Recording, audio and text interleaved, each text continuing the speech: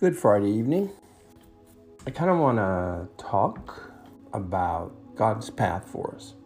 My wife and I were at the park today, or the botanical garden, and we were walking just around looking at trees, flowering trees and bushes and stuff, and the grass and the beautiful sunlight.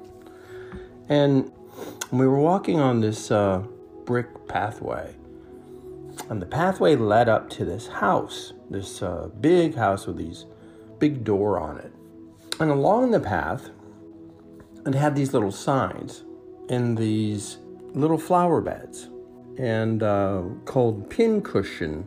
It's a pincushion garden that was started in England. And as we were walking, and I was noticing the path and the doors ahead of us down actually quite a distance, probably 50 yards.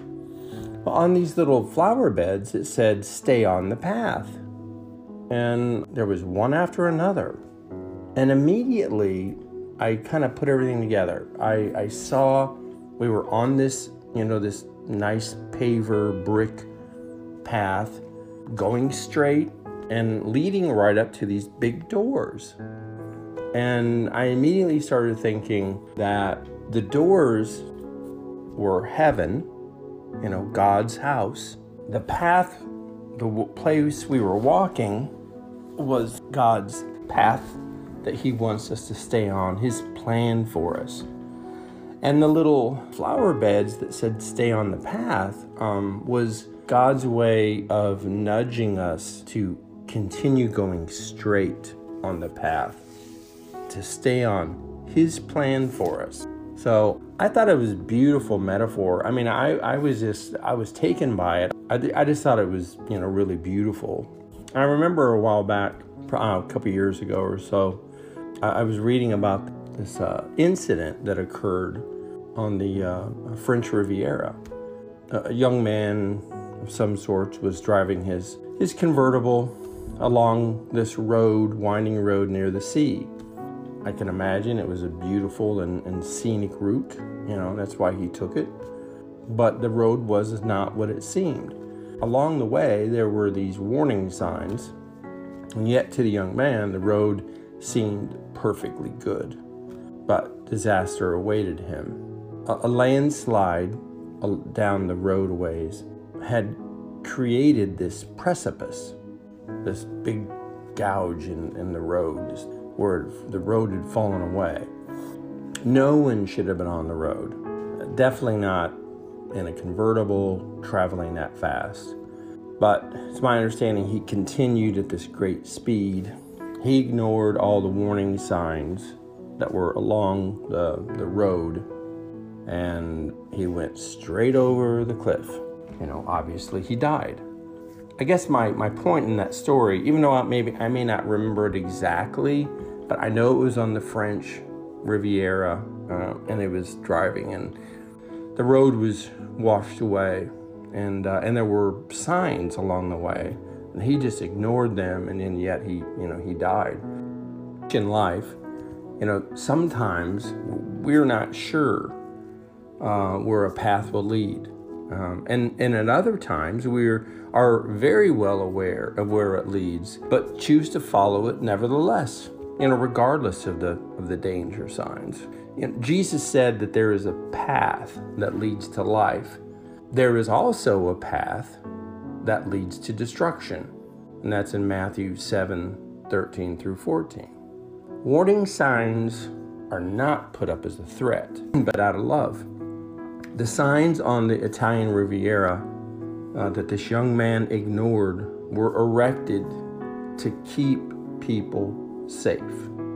The words of Jesus, the New Testament, and the Bible as a whole are designed to keep us on the very path that leads to life.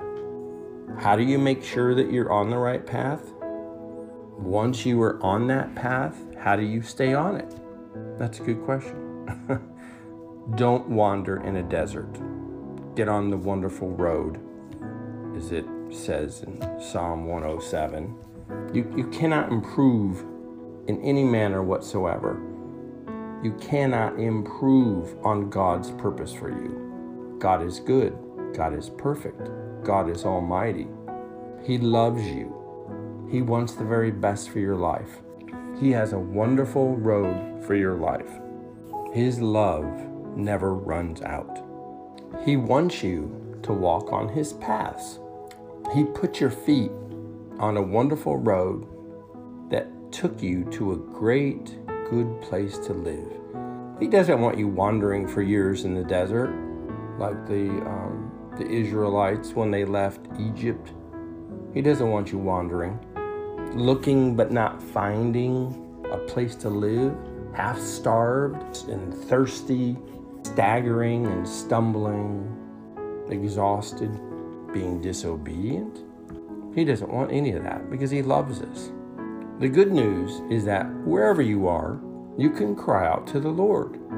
And when you do so, He pours great amounts of water down our parched throats, to quench our thirst and make sure we have plenty to eat. 4 times in that Psalm 107, in this psalm of thanksgiving for God's many occasions of deliverance of His people, the psalmist says, "Then they cried out to the Lord in their trouble." Each time when the Israelites cried out to our Father in heaven, He rescued them. He wasn't happy with them, obviously, because they were sinning greatly, and they were belly aching and complaining and moaning. That's the reason why their path in the desert took 40 years when they were less than 4 miles away from where the promised land was. Think about that. It's not that pleasant. The Apostle Paul was absolutely determined to do the right thing. He wanted to follow the right path. I don't know if you remember, but Paul had been falsely accused. The super apostles had tried to undermine him. And as a result, he had been misunderstood and attacked by those who ought to have known better. His friends, people he prayed with and bled with. Absurdly, he had been accused of not wanting to take money from the Corinthians because he didn't love them. Just think about that. But Paul pointed out that the reason he didn't take the money from them was because he did not want to be a burden to them. He says, "What I want is not your possessions, but you. After all, children should not have to save up for their parents, but parents for their children." It was because of his love for them that he would have gladly spent everything for them and indeed expended himself as well. Paul always acted in a way that was above board and honest, sometimes going way far than he probably ever really needed to. Everything that Paul did was for their benefit. He was not interested in their money or possessions, nothing material whatsoever. He was only interested in their souls. And just as Paul had done the right thing and stayed on the right course, he wants the Corinthians to do the same. He is afraid that some of them may be going off course. Quarrels, jealousy, flaring tempers, taking sides, angry words, rumors, swelled heads, bedlam, taking each other to court before non-Jews. He is afraid that when he comes to them, he will find a crowd of people in the Corinthians that keep sinning over and over and over in the same old ways, and that they will refuse to turn away from evil, sexual disorder, and immorality, in the indecency in which they were wallowing. Turning away from these things to be sure that you are on the path that leads to life. The path that leads to life is a path of love, the kind of love that Paul had for the Corinthians. And if you think about that, it's a beautiful thing. Don't rush off in your own direction. Ask God about His plans for you. In Isaiah 29, 1 through 30, 18. Woe to you, Ariel, Ariel, the city where David settled. Add year to year, and let your cycle of festivals go on. Yet I will besiege Ariel. She will mourn and lament. She will be to me like an altar hearth. I will encamp against you on all sides. I will encircle you with towers and set up my siege works against you. Brought low, you will speak from the ground. Your speech will mumble out of the dust. Your voice will come ghost-like from the earth.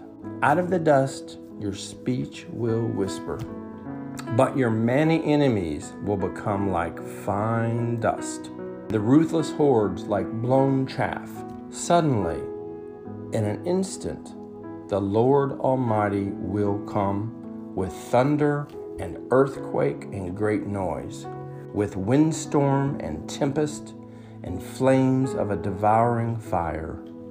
Then the hordes of all nations that fight against Ariel, that attack her and her fortress and besiege her, will be as it is with a dream, with a vision in the night, as when a hungry person dreams of eating, but awakens hungry still. As when a thirsty person dreams of drinking, but awakens faint and thirsty still. So will it be with the hordes of all the nations that fight against Mount Zion. Be stunned and amazed. Blind yourselves and be sightless. Be drunk, but not from wine. Stagger, but not from beer. The Lord has brought you over a deep sleep. He has sealed your eyes. He has covered your heads. For this whole vision is nothing but words sealed in a scroll. And if you give the scroll to someone who can read and say, "Read this, please," they will answer, "I can't. It is sealed." So when you think about that and think about what's being said, I think it kind of gives you a little direction in how not to get off or how not to go off in your own direction and to stay on God's path for us. The prophet Isaiah criticizes God's people for the way in which they made their plans. They failed to consult God. They did everything on their own without asking God. As a result, they had gone off in the wrong direction. They had gone off to Egypt without so much as asking God. And look what happened.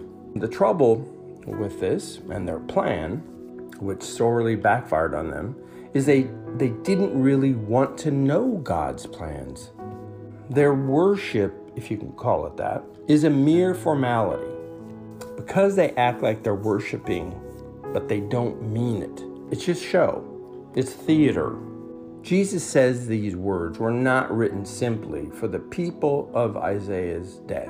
He says to the Pharisees and the teachers of the law, "You hypocrites, Isaiah was right when he prophesied about you. These people honor me with their lips, but their hearts are far from me. They worship me in vain. Their teachings are merely human rules." That's in Matthew 15, 7 through 9. Because their hearts are not right with God, they go to great depths to hide their plans from the Lord like they could. You can't hide anything from God. Nothing. You pretend you have the inside track. You think you do. So you shut God out and work behind the scenes to control your life, to control what you're doing, to take it upon yourself, to fight, to grapple with what's ailing you, what's bothering you. Because you can win, right? You can overcome. Furthest thing from the truth. As God said, "You make plans, but not mine. You make deals, but not in my spirit." Going off to Egypt without so much as asking me. That pretty much says it all, right? They didn't pray. They worshiped, they said. They weren't really worshiping. They were going through the motions, as sometimes all of us do in life. They were unwilling to listen to the Lord's instruction. They said to the seers, "See no more visions." And to the prophets, they said, "Give us no more visions of what is right. Leave this way. Get off this path and stop confronting us with the Holy One of Israel." They didn't want the prophets to give them any warnings. Just like that young man that was driving on the French Riviera. They ignored the warning signs. In fact, they wanted to take the warning signs off the road and leave this way, get off this path.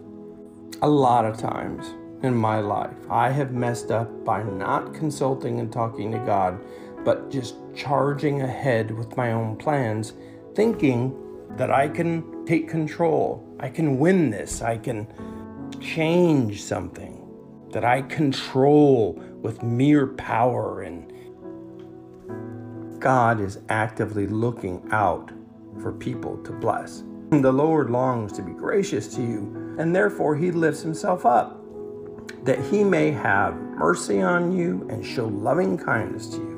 For the Lord is a God of justice, serious justice at that. So I'm going to end with a prayer, a short one, and then a song that you can ask the Lord. Just say, "Lord, I want to know your plans for me. Help me to hear your voice.